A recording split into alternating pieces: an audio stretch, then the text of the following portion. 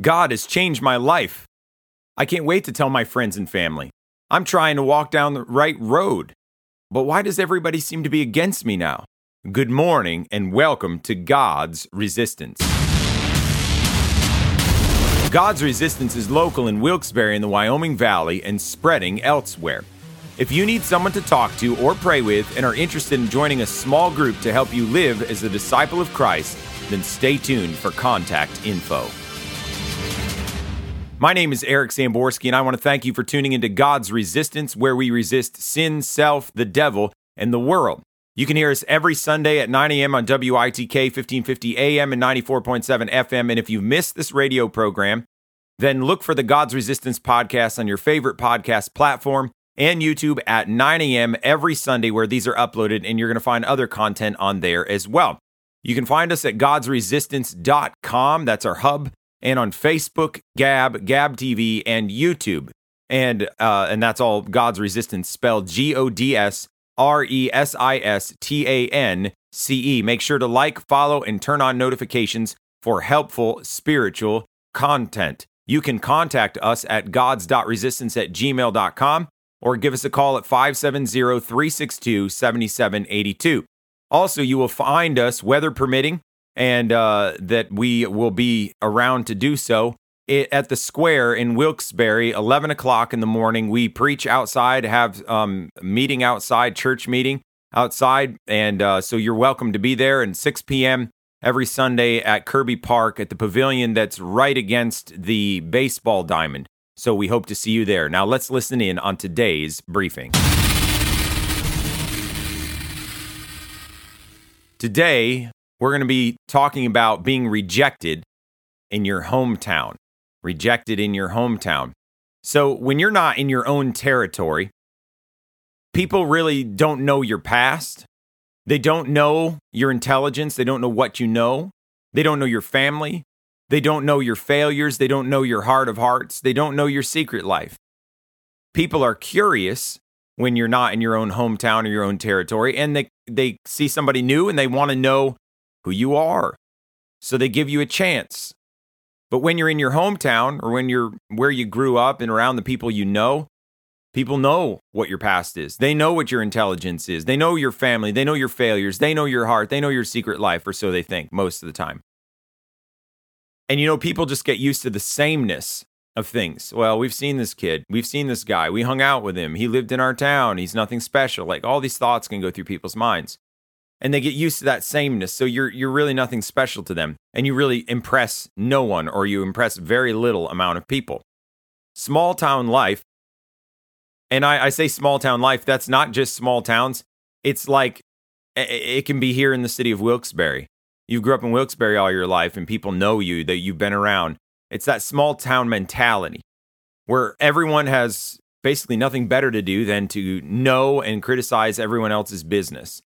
They naysay any opportunity of advancing your life because, after all, you're just you. You're nobody special.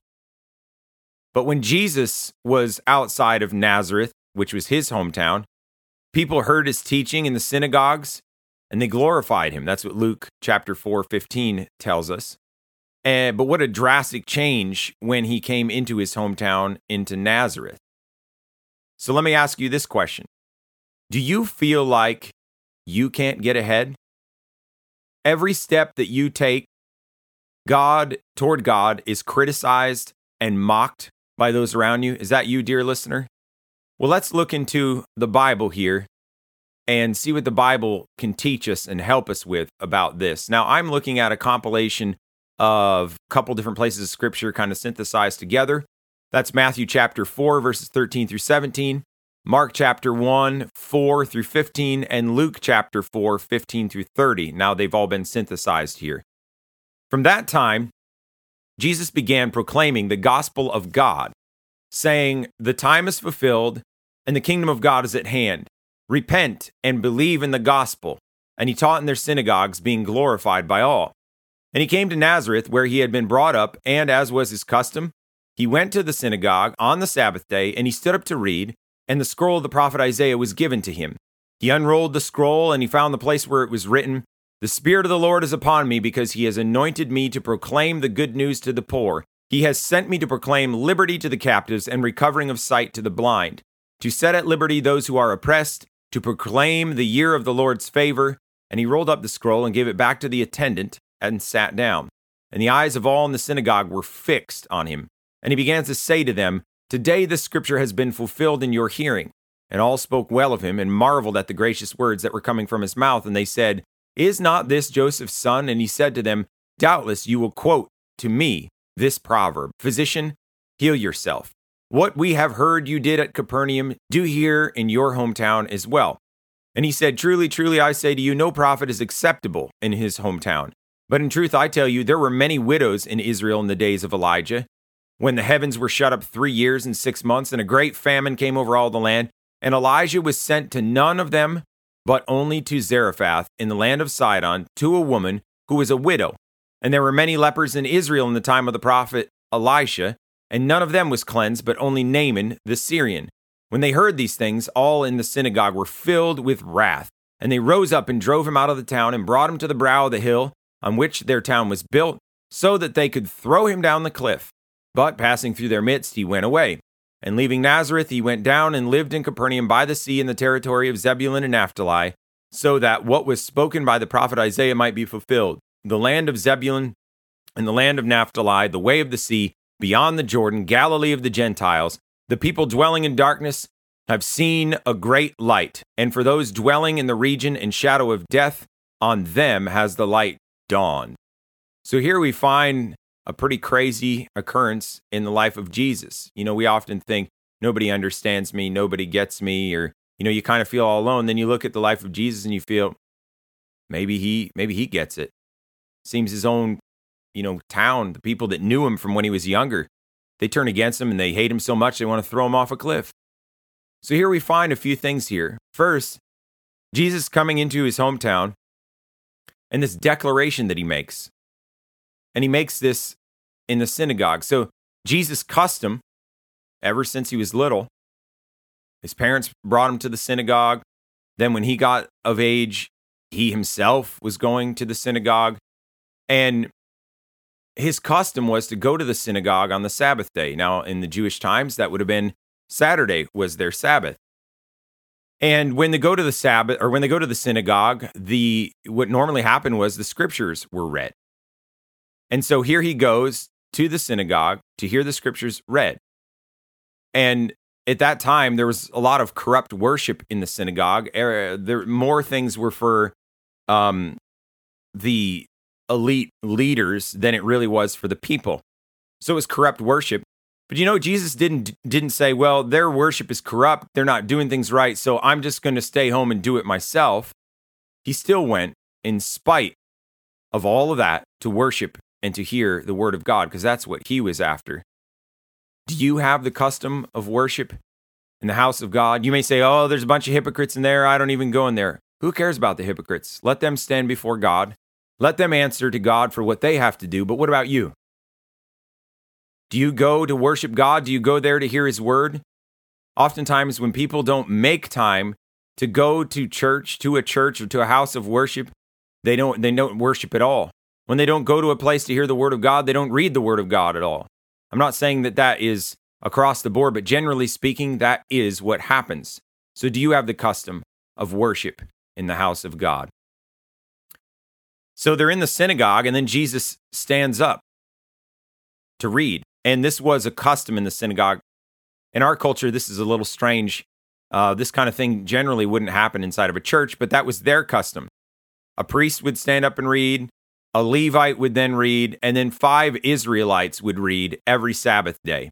And so when they read, they were to stand up, and that was alluding back into some Old Testament passages, and I think in the book of Ezra, where it's talking about standing and reading the word of God, that was a custom that they had done.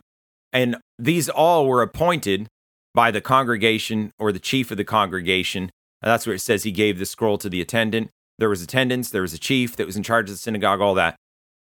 So the priest, the Levite, the 5 Israelites, those were all appointed by the congregation to stand up and read and to do these things. So Jesus was the one that stood up. And so it's probably safe to assume that Jesus likely was appointed to read because he was known in his hometown, and it would have been a common gesture to allow something like that to take place.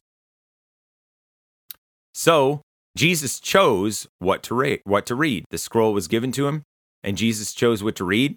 He rolls to the book of Isaiah, and he reads, and you can find this verse in Luke 4:18 and 19.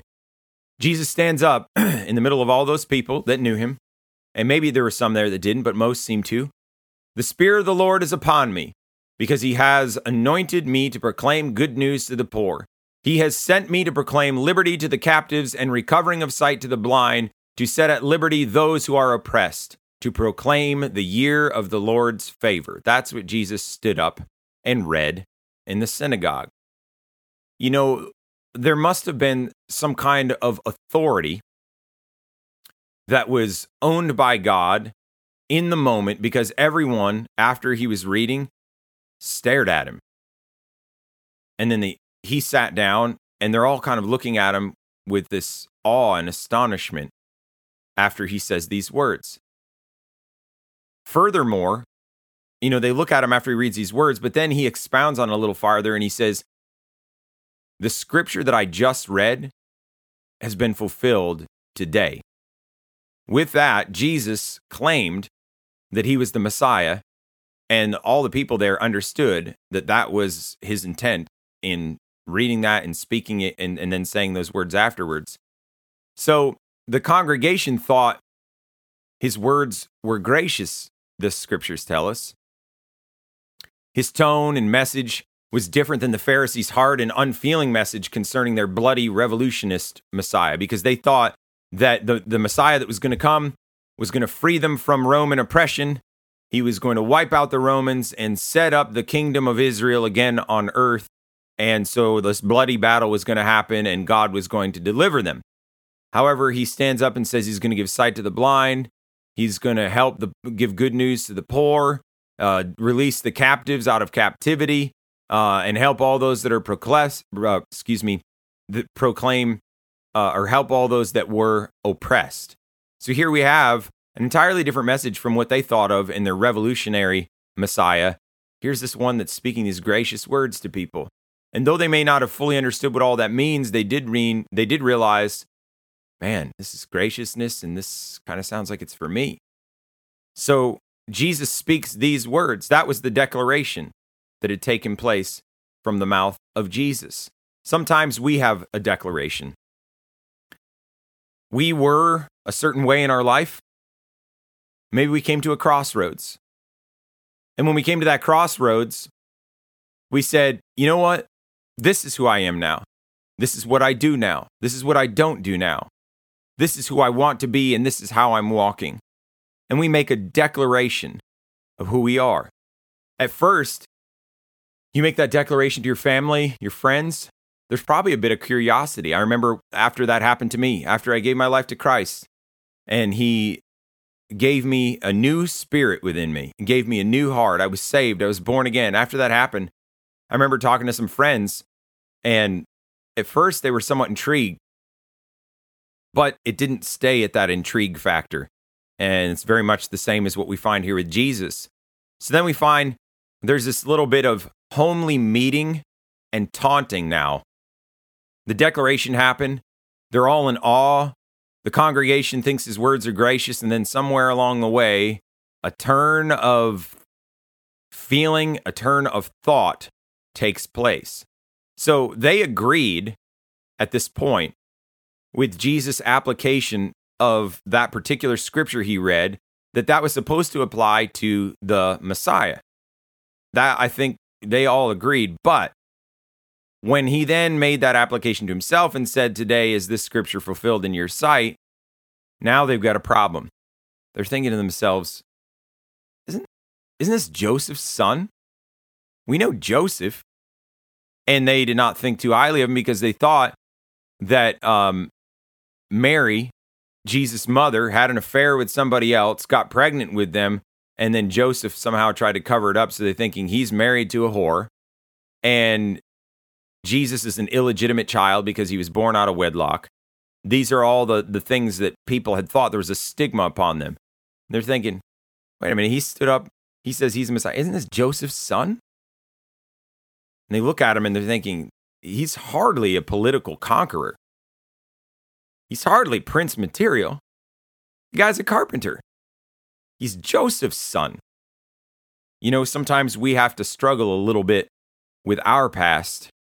Even though we know God has done a mighty change in us, we have to struggle with our past because of what people remember of us. In case you've just tuned in, you are listening to God's Resistance, where we resist sin, self, the world, and the devil.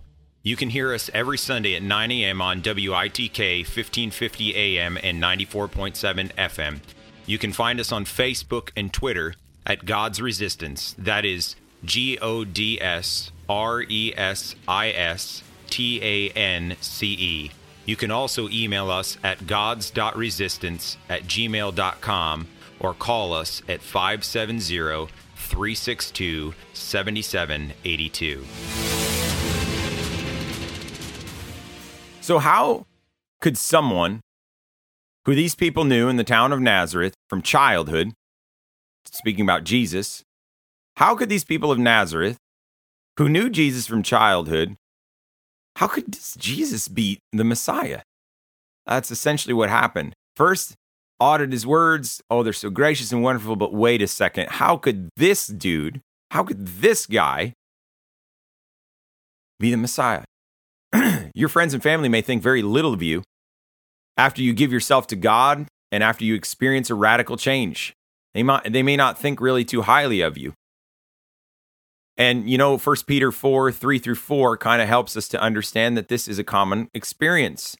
He says there, for the time already past is more than enough for doing what the unsaved Gentiles like to do. Namely this, living unrestrained as you have done in a course of shameless sensuality, lusts, drunkenness, carousing, drinking parties, and wanton idolatries. In connection with all this, they, the unbelievers, are resentful and surprised that you do not think like them, value their values, and run hand in hand with them into the same excesses of dissipation and immoral freedom, and they criticize and abuse and ridicule you and make fun of your values. Okay, so we find that's a common occurrence. So I do want you to know, dear listener, if you're trying to walk towards God and you're giving your life to God and it seems like your family's against you and others have turned against you and they make a mock of you and they persecute you, you're not alone. That seems to be a common thing. If you're going to forsake your old wicked life and start to walk with God, they're going to think it's strange that you're not doing that with them anymore. So you start walking with God. And people are not happy for you, but they're rather offended. The thing that's so crazy and ironic is after you've been saved and the burden of guilt and sin has been removed from you, you want to tell other people, and you're overjoyed about it, but other people don't seem to be so overjoyed about it. They're offended. It's as if it's impossible for you to have changed. They're like, but I know you. I know who you are. I know what you've done. I know what you're like. I've seen you for years. We lived in the same hometown. Who do you think you are? Think you're better than me? How many of you have heard that phrase? I've heard that phrase. What do you think you are? You're better than me? We've had the phrase of Christian snobbery thrown at us at times. Or, you're condemning me. When all the while, there was nothing in our hearts to condemn anybody. There's nothing in my heart to condemn anybody. I just realize I don't want to go this way anymore. And so I'm not going to.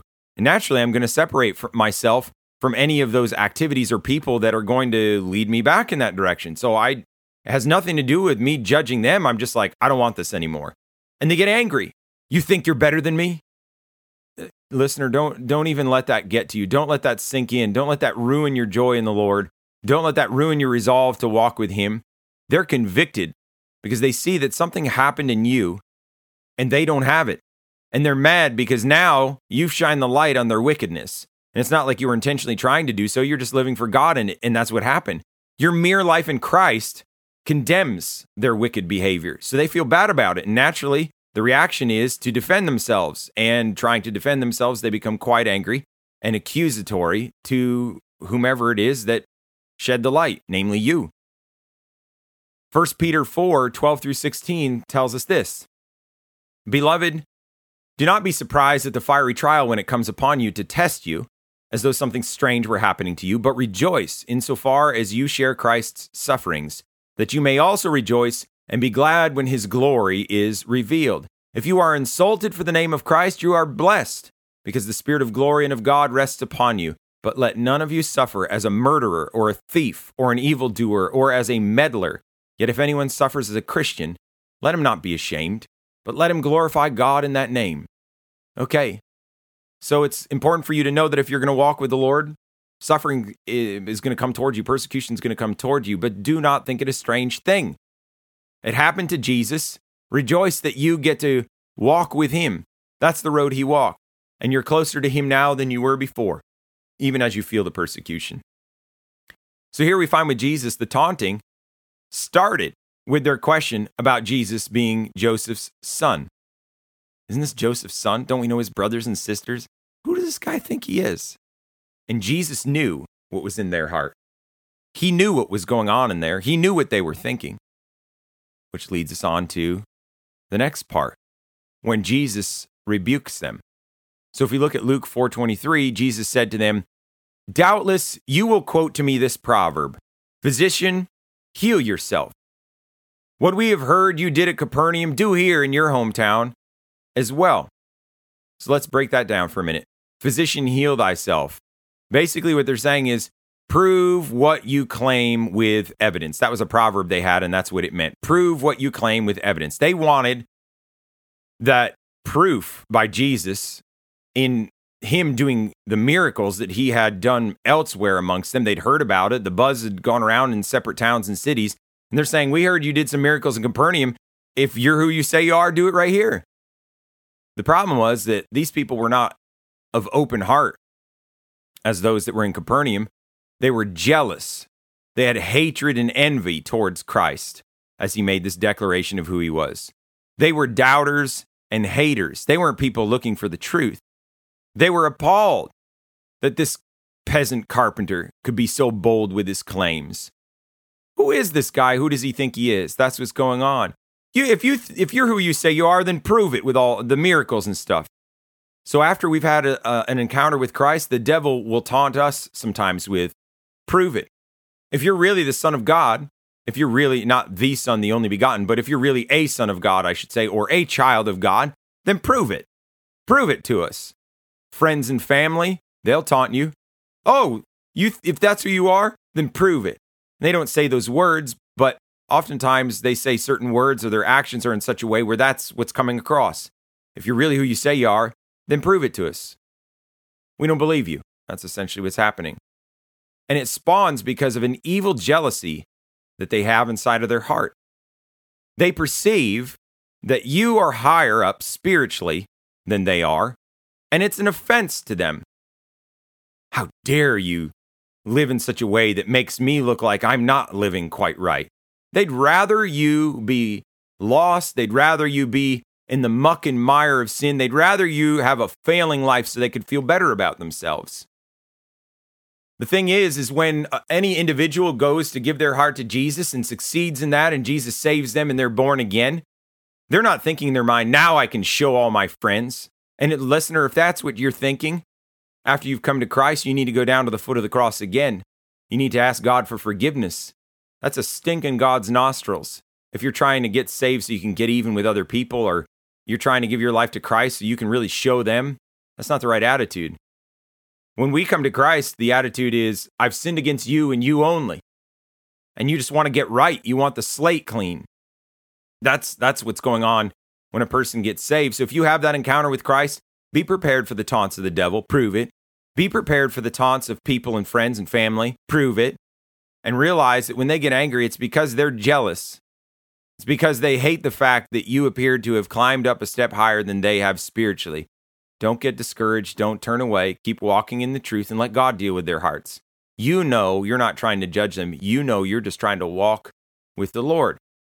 And then in the 24th verse of Luke chapter 4, he said, truly, I say to you, no prophet is acceptable in his hometown. No prophet. Maybe you've received a new call for your life after you have been born again and have come to Christ. Maybe that's happened to you, and he says no prophet is acceptable in his hometown.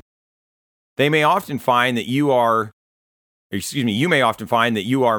most unsuccessful amongst your family and friends when you try to witness to them and tell them. I want to tell you that all hope's not lost for them. There have been many family and friends that have turned after someone else in their family has given their life to God.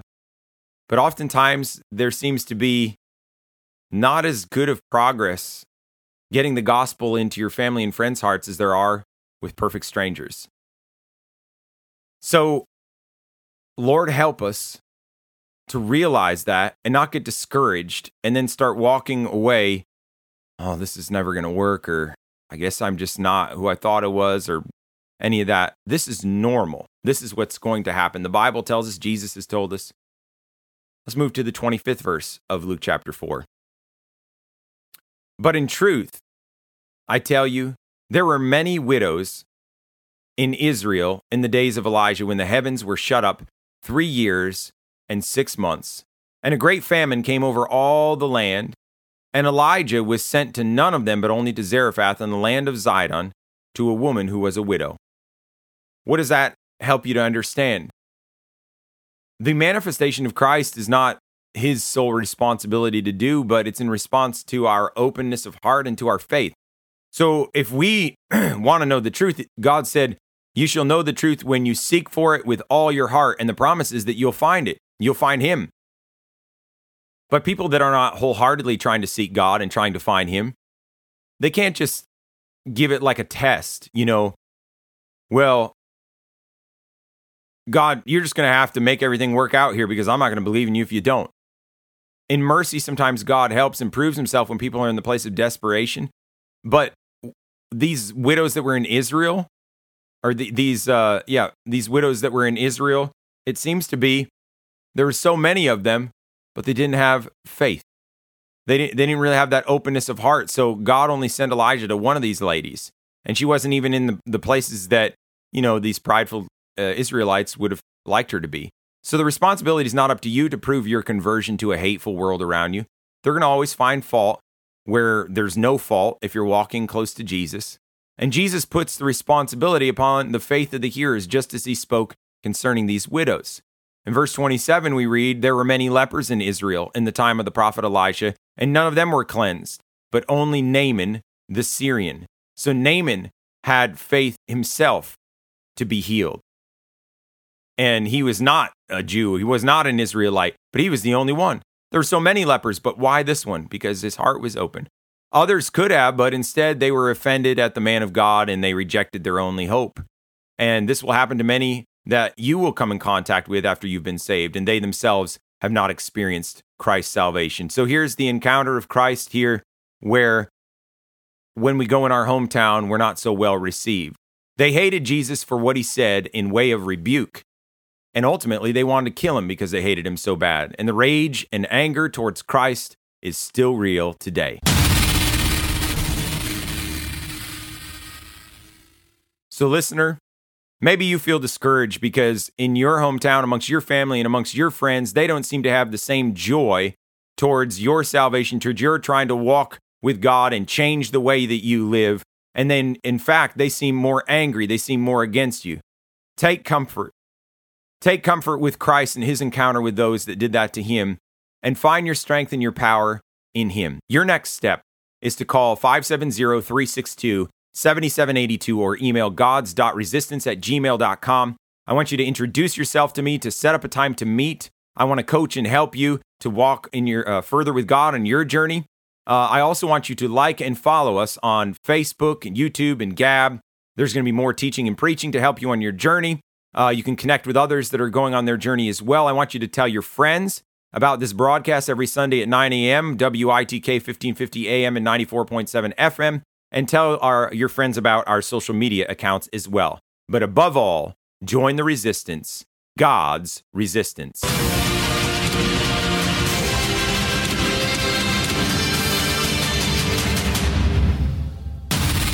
A Special thank you to Spectacular Sound Productions for giving permission for the use of the song Heroes and Monsters, which was edited and used in part on this production. The permission was granted under Attribution Share Alike 4.0 International Creative Commons license. That license may be found at https://creativecommons.org/licenses/by-sa/4.0/legal code.